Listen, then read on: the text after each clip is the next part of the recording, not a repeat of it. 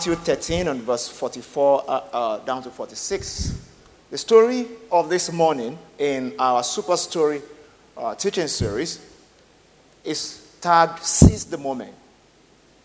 And we heard the story from Matthew 13, one of the shortest parables of Jesus. The parable of the hidden treasure and pearl. The hidden treasure and pearl. Seize the moment. Can you hear me? Tap your neighbor and tell them, seize the moment. The parable of the hidden treasure and pearl. And I want to unpack it this morning as we move ahead with our Super Story teaching series. We've been teaching from the parables of Jesus, knowing that culture is transferred through stories, through written history and stories. Traditions are transferred through written stories and written history. And values are also transferred through moonlight tales and all that. We transfer values. Many of us have heard about some traditional values, maybe from Igbo land, Yoruba land, wherever you came from in Nigeria, through stories. Even the stories of the tortoise and the different ones, we've used it to transfer all kinds of values. A value for endurance, for patience, for integrity, for hard work, all kinds of values. And that's what we're doing with this series. Kingdom values as depicted from Jesus' parables and stories. This is one of the shortest, like I said. Can you put up for me, please, Matthew 13 from verse 44. The parable of the hidden treasure and pearl. In fact, just I think it was written in just 2 verses. Matthew 13 and verse 44. Again, the kingdom of heaven is like the treasure hidden in a field, which a man found and hid. And for joy over it, he goes and sells all that he has and buys the field. Praise God. Please let this synchronize. What you're giving me is not synchronizing. Yeah. Again, the kingdom of heaven is like a merchant seeking a beautiful pearl, who, when he had found one pearl of great price, went and sold all that he had and bought it. He went and sold all that he had and then bought it. So from the story of this morning, you can imagine just playing around Matthew 13 and verse 44. That's how we came up with the story that you heard this morning. Just playing around it. A Hebrew man working to catch up a meeting and wanted to take a shortcut. And in those days, it was permitted for you to just take your route through somebody's farm just to take a shortcut. So far, you don't take anything that doesn't belong to you. And as the man was going, supporting himself, having walked kilometers, at a point, his staff hit on something that sounded differently. And waiting there to inquire a little bit more, what could this be? A rock? Something? Eventually, he discovered a treasure, a hidden treasure that he noticed had been there for many years. Gold coins from Rome, close to 100 years old, that would now sell for a lot of money. All kinds of pearls and all kinds of colorful gemstones in the box. Something that showed that this must have been buried for many years, and whoever buried this must have died, and whoever owned the field may not even be aware. Maybe he bought it 10 years ago, or 20 years ago, or 30 years ago. May not even be aware that anything like this is here. So the guy quickly buried it back, covered the place, marked the place. Something told him he could have this, but it would have been, stealing or robbery if you just carry this and walk away. And as a man that has conscience, a good conscience, he started going away. And he was thinking to himself, how can I have this treasure? The only way I can have the treasure, this thing that I perceive to be a treasure, that is worth so much, is to sell all that I have. Sell my farm, sell my tools, sell, the animals, sell everything, and then buy the land. Because whoever owns the land owns the treasure. Yeah. Whoever owns the land owns the treasure. So, he went and did that and bought the land. And invariably became the owner of the treasure. We all find ourselves in situations in life where we miss opportunities because we refuse to see something the way we're supposed to see them. We find ourselves missing opportunities, sometimes an opportunity to invest. A man was speaking, I was at an event on, was it Wednesday? Akim Bello Sage Distinguished Lecture on African Entrepreneurship. This was in Gibbs Business School, Pretoria, University of Pretoria in South Africa. It's a privilege to just sit down to listen to this lecture. I was delivering a paper the next day at another event. If you follow me on social media, you must have seen this. So I was in South Africa in the course of the week, like I said last Sunday. But this is where I'm going. The lecture, a huge part of the lecture delivered by a Nigerian businessman who I had the opportunity of interacting with. I'm feeling free to tell his story because I feel it's a good story because he's a man of integrity from what he told me. I'm yet to validate, but from what he told me. His name is Kola Karim. He has a business in the power sector in oil and gas. And he was saying something about how when telecoms opened in Nigeria, one of the big telcos invited high net worth Nigerians to pitch to them. They wanted to buy, they just got their license and they just wanted to sell a bit of the business. And he said, they pitched to him and spoke to him about buying the parts, one of the major first movers in the telco industry in Nigeria.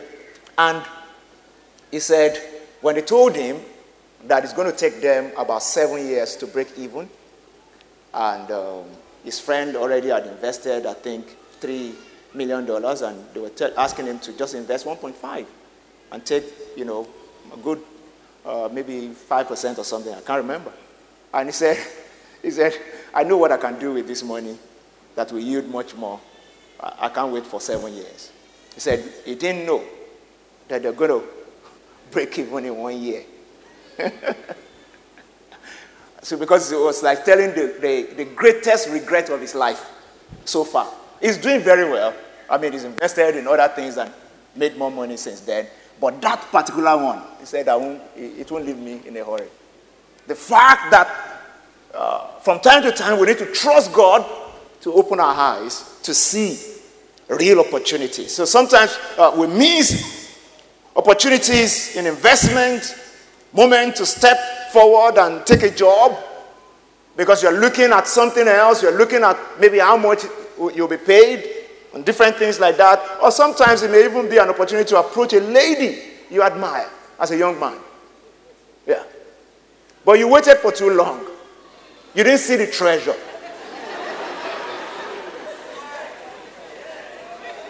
And somebody bought the field.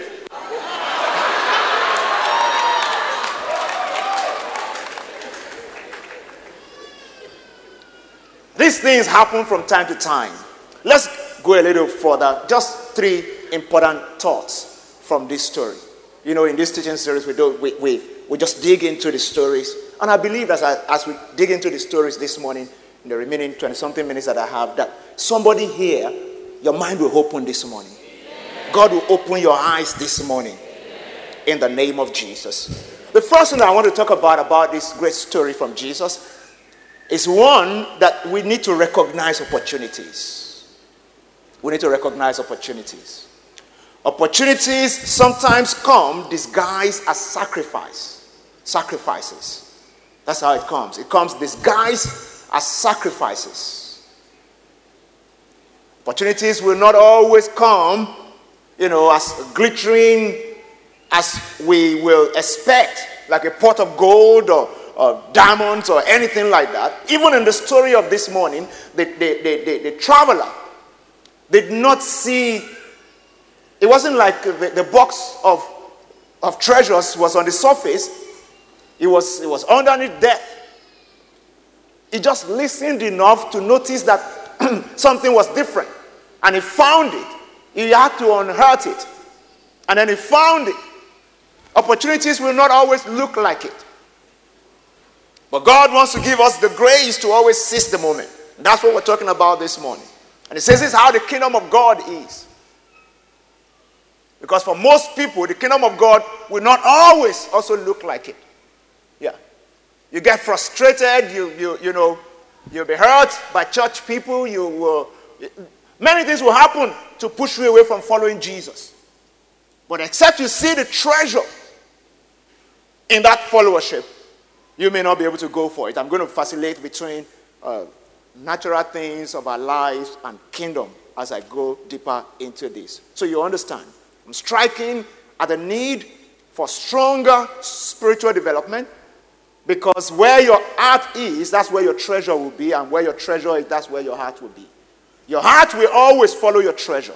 If you cannot see the kingdom of God as treasure, if you cannot see your relationship with Christ as treasure, your heart will gravitate away from it from time to time. What value are you placing on the kingdom of God and your relationship with Jehovah? It's very important. It's very important. So I'm going to move in between the two. As we speak to opportunities in life, we speak also to the need for us to be very strong and tenacious about how we pursue the kingdom of God, because that's our greatest treasure. Are you still with me this morning? Are you getting something out of this? So, it won't always look like it. Opportunities sometimes will come disguised as sacrifice. To come disguised as sacrifice. Sometimes to come to church will look like sacrifice. Yeah. Sometimes to take a long drive will be like sacrifice. For somebody even to wake up early enough from wherever you have woken up this morning around the world to log on to be a part of this service, it may look like sacrifice. But if you value it, your spiritual development as treasure, Jesus said you let go of everything to be able to pursue it. In Matthew 19, when you read from verse 16 down to 30, it's a long reading. I would maybe take a little bit of it and paraphrase. The story, this time around, not a parable. That's why we're not actually digging into it in this series, because we're dealing with parables. This was a story told by Jesus about, not even a story, an occurrence. Pardon me. It was an occurrence that was recorded. The Bible says in verse 16 of Matthew 19, "Now behold, one came and said to him, 'Good teacher, what good thing shall I do that I may have eternal life?'" And then Jesus said, "No one is good, da da da da da." And then let's keep to maybe verse 18. And he said to him, "Which ones?" And Jesus said, "You shall not murder." Because he said, "Go and fulfill all the law." And he said, "Which ones?" He said, "You shall not murder, you shall not commit adultery, you shall not steal, you shall not honor your father and mother," and all that. And verse 20, the young man said, "All this I have kept from my youth. What do I still lack?" He saw himself as a good person who has kept all the law. What do I still lack? And then Jesus said to him, verse 21, "If you want to be perfect, go sell what you have, give to the poor, and you will have treasure in heaven, and come, follow me." And look at verse 22. "When the young man had heard that saying, he went away sorrowful, for he had great possession." These stories, we can draw a parallel between our parable of this morning and this interesting encounter that somebody had with Jesus. He was not able to recognize the opportunity presented to him. Something held him back. That was his possession. Jesus was trying to help this guy to overcome greed so that he could be effective as a disciple. But he couldn't see it. He couldn't see it. He couldn't see it. He couldn't see it. You know, in the scriptures, not many people had the opportunity of Jesus inviting them to follow him. Some people even wanted to follow him, like the madman of Gadara, after he had been healed of his madness. He wanted to follow Jesus. Jesus said, "No, not because you could be mad again, no. But because you have a great testimony, and I want to make you an evangelist. So go, don't follow me, go and tell your people. Go and tell your people." Jesus went on the Sea of Galilee and saw James and John, the sons of Zebedee, saw Peter, and he called them. So he called people. It was a privilege to be called by Jesus. But there are many people who really wanted to be a part of what he was doing, and they couldn't get the opportunity to be that close. And this young man came, presenting himself as somebody who really wants to be a disciple. And Jesus said, "If you can just demonstrate that you have found a treasure. That you are willing to sell everything, give to the poor, and come and follow me. One, the hold of greed will be broken over your life. You will have absolute dependency on me. These were the things Jesus was trying to teach this young man. I presume maybe if he had walked away saying, Master, give me 24 hours, I will dispose of everything. Jesus may even have called him back. He said, maybe you shouldn't dispose. I just wanted to see the state of your heart. Yeah, that's how God operates sometimes. You say, no, don't worry. Just come. Delegate your business to somebody and come. But this guy went away sorrowful because his heart was in his treasure, not in the kingdom of God. The value he placed on the kingdom of God was far lesser than the value that he placed on what he possessed. This is why, for instance, people struggle to give. People struggle to tithe. People struggle to love God with what they have. Because our hearts are wrapped around what we have, not the kingdom of God. Because if we see the kingdom as a treasure that has been found, then you are willing to leave everything behind to pursue that treasure. Is somebody still here this morning? This is sounding like hard saying to some people. But this is the reality of the kingdom. Jesus said this is how the kingdom is. A man found a hidden treasure and then he sold everything that he had so that he could buy that land and lay hold on that treasure. Lay hold on that treasure. You will not always see the finished product. You need discernment to recognize potentials. The way some of us treat our relationship with God, this morning we need to pray for better discernment, to understand the value of that relationship, the value of the kingdom, what we have in eternal life, so that we're willing to sacrifice in the current time so that we can have treasures in heaven. Say amen, somebody. Amen. Or say better amen, somebody. Amen. In Ephesians 1 and verse 18 to 19, the writer of the book of Ephesians, the Apostle Paul, was writing that the eyes of our understanding will be enlightened, that we may be empowered to know, the fullness of what God has for us. The eyes of your understanding being enlightened, that you may know what is the hope of his calling and what is the riches of the glory of his inheritance to the saints. Yeah. This is what happens. When this happens, then we're willing to trade in everything to be able to lock into the opportunity of the kingdom. And it's vice versa in issues of life. Yeah. When God opens your eyes, like he did to me when I met my wife.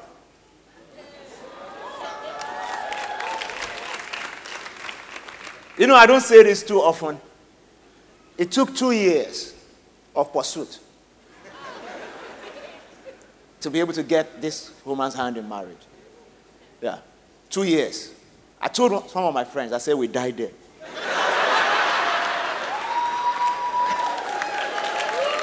Yeah, because some people will come here and say, you have been following this girl for over 1 year.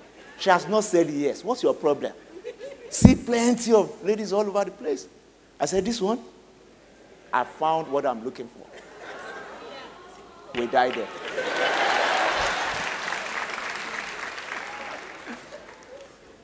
"16 years and counting. No regrets." No regrets at all. Praise God. And I'm not saying that like what pastors will say. No. You know me. I talk. I say my mind. This is not like what pastors will say. This is a treasure. Yeah. I don't talk about my wife often. And I didn't even plan this. But I can't be hearing treasure. And I will forget my own treasure. Praise God. And I remember the sacrifice also. Yeah. I remember seeing other opportunities, but I felt like this is my opportunity. Yeah, this is my opportunity. Just stay there. And some people need that staying power. That God opens our eyes. That job that you are on right now may not look like it. But if God will open your eyes to see the treasure, Perhaps you want to stay there a little bit more. Yeah. Perhaps you won't jump that ship so quickly. Somebody stay with me this morning. That's one prayer that you must leave this service with. The prayer of Paul in Ephesians 1 and 18 and 19, that God will open your eyes to see. See the treasure on your path. See the treasure in the relationships he has placed around you. See the treasure in the business opportunities that other people are not seeing. Yeah. Is somebody still here this morning? Secondly, know when to let go of the past. Know when to let go of the past and grasp the future. What is the opportunity cost for greatness? It's a question I want everybody to go with this morning. I may not be able to answer it fully, but you need to just pray through it this week and answer it for yourself. What is the opportunity cost for greatness? What is the opportunity cost for greatness in my life? What is the opportunity cost for greatness in your life? You need to be able to answer that question. You know, in simple economics, they say opportunity cost is the alternative for gone. Abi? Am I saying the truth? Yeah, that's what they say. What alternative are you willing to trade off so that you can lay hold on the full scale of the opportunities that God will bring into your life? A lot of the time, the reason why we are not maximizing opportunities or even recognizing opportunities, like I said in my first thought, is because we are not willing to undertake the trade-off, to let go of something.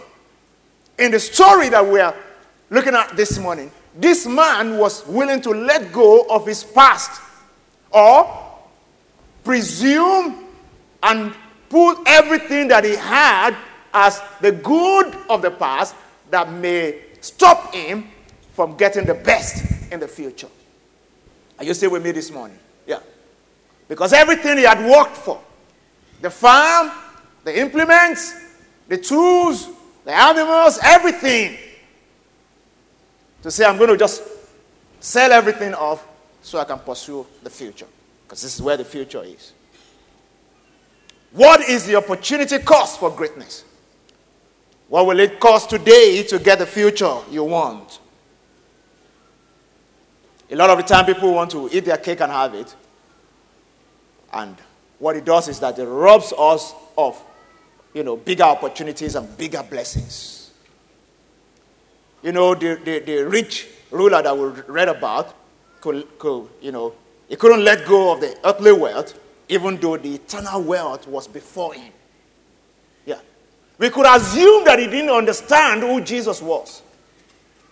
We could assume that he didn't understand that he was playing with a position in posterity and eternity. Because Jesus eventually told his disciples, you guys are going to sit around me and judge the 12 tribes of Israel, and all that. And today we'll read about them all over the world. Wherever you mention Christianity, you talk about Peter, Paul, James, you talk about everybody. This guy, we only knew him as a rich young ruler. No, his name was not even mentioned.